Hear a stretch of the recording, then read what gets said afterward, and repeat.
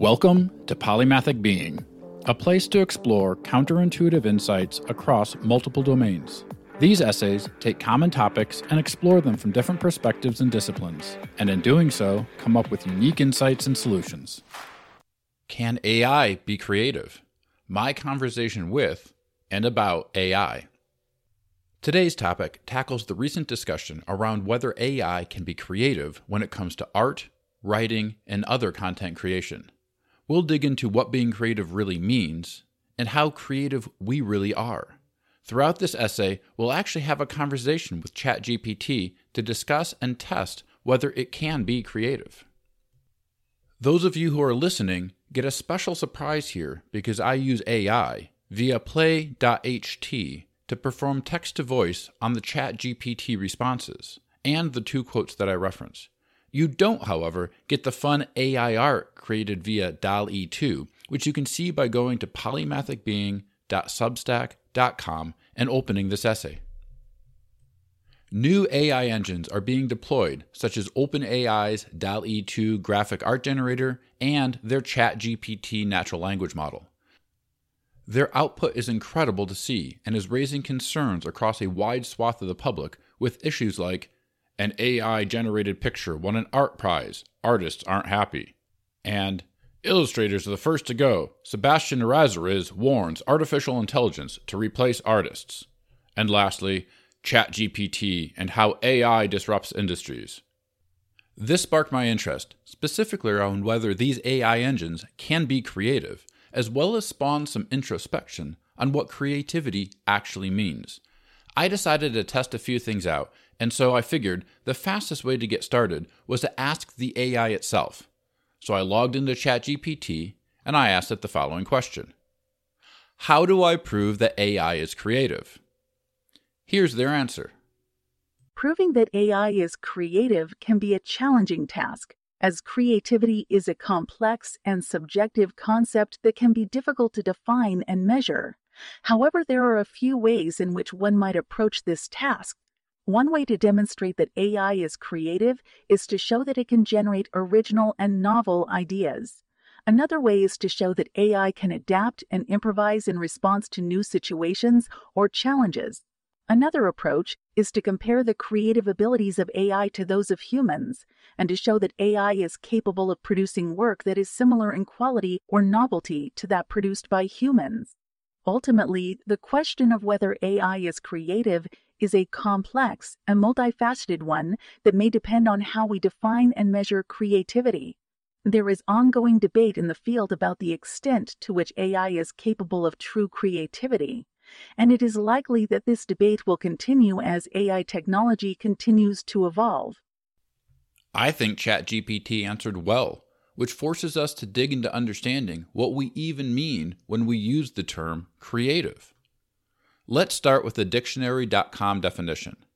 Noun, the state or quality of being creative. The ability to transcend traditional ideas, rules, patterns, relationships, or the like, and to create meaningful new ideas, forms, methods, interpretations, etc. Where creative is further defined as an adjective, having the quality or power of creating, resulting from originality of thought, expression, etc. So to summarize, creativity is the ability to create something that transcends the traditional. I'm pretty sure this is something most of us have in mind when discussing the topic, but when you dig in, this form of creativity is actually kind of rare. How creative are we? It is a mistake to think that the practice of my art has become easy to me. I assure you, dear friend, no one has given so much care to the study of composition as I. There is scarcely a famous master in music whose works I have not frequently and diligently studied. Wolfgang Amadeus Mozart.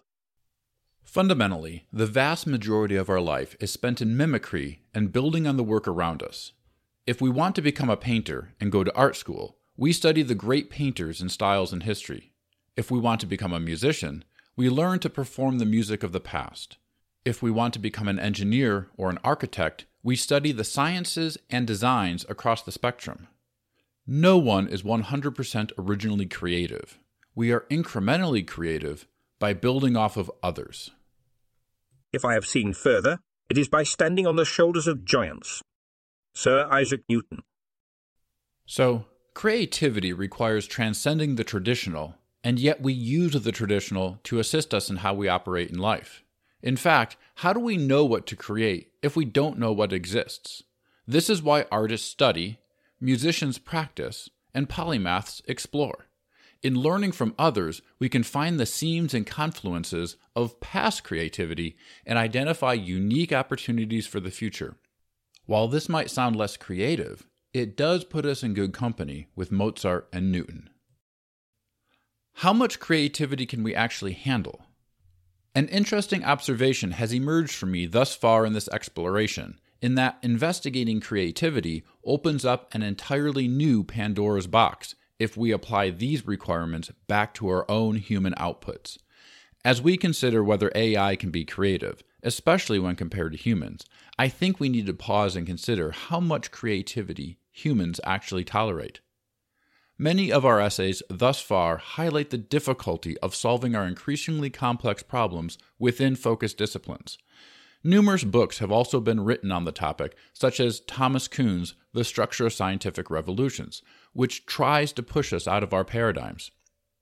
The main thread of frustration is that so many groups are anchored to traditional ideas, rules, patterns, and relationships.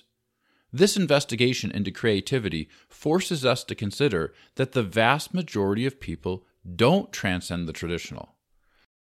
So what causes humans to resist the very creativity we worry AI will achieve? We explored some of this in the essay, Embrace the Divergence, when we referred to the personality type that was willing to challenge the status quo as divergents, rebels, and pirates. These types aren't psychologically safe, and they certainly don't think about things the same way. In fact, our negative reaction to pure creativity is rooted in what we explored in Face the Fear regarding innovation. Fundamentally, we have a positive bias towards the known and comfortable. Pixar Animation Studios is a great example, as they were considered incredibly innovative with movies like Toy Story and Monsters Incorporated. Yet these two were only transformative in their setting and characters, breaking away from historic fairy tales. Yet both of these movies follow the archetypical hero's journey. This is because pure creativity is uncomfortable. If this seems surprising, I'll just recommend the children's book, Carla's Sandwich, which perfectly captures the challenge of the highly creative transcending the traditional. There is a limit to how much pure creativity we can handle. Our creativity must be grounded in and founded on the learning and creativity of the past. Lastly, there is the difficult acceptance of where we fall individually on the creative and/or acceptance of creativity scale. So, can AI be creative? AI is coded on a similar foundation as our own social learning. The coders have merely compiled millions of data points across an exceptionally large variety of disciplines. It has an advantage in that it doesn't have the human restrictions on memory recall, doesn't have to sleep, and doesn't have an ego about what it knows or doesn't know. It has a head start by having the consolidated learning of centuries on hand to build off in mimicry, as we do, but faster.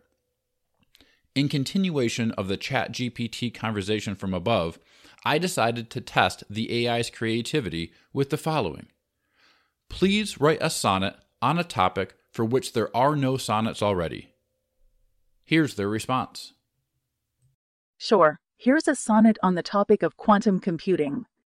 Invisible to the naked eye, yet real, quantum computing lies beyond our grasp, a world of particles that we can feel, but never see no matter how we grasp.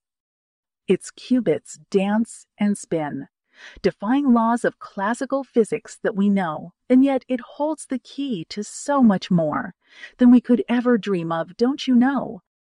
So let us delve into this realm unknown, where things behave in ways that we don't see, and find the answers to the questions shown to us by science, but as yet unseen.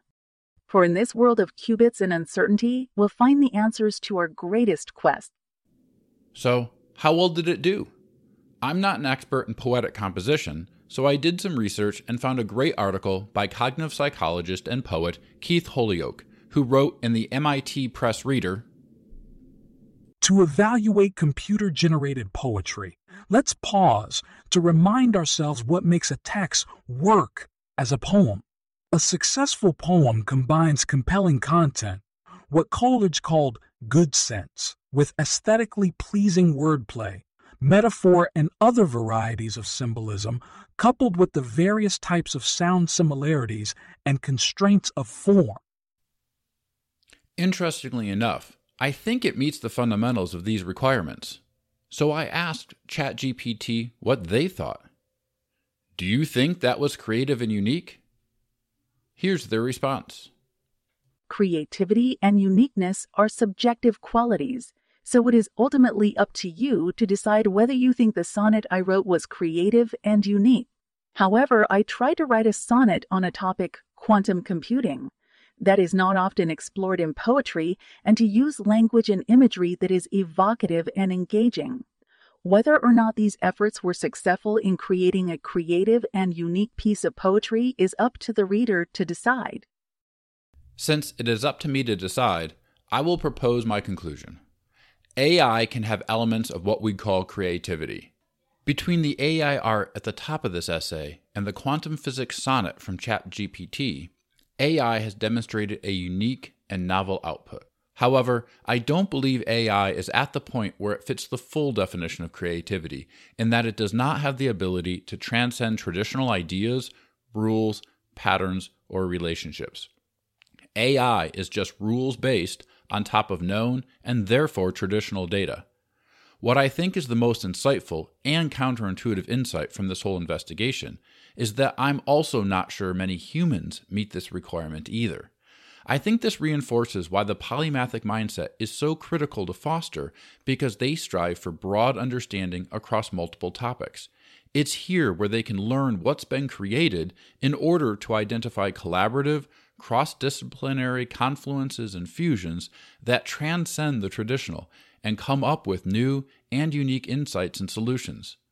I personally view AI, like ChatGPT, as a method to investigate new areas of knowledge faster than I have before.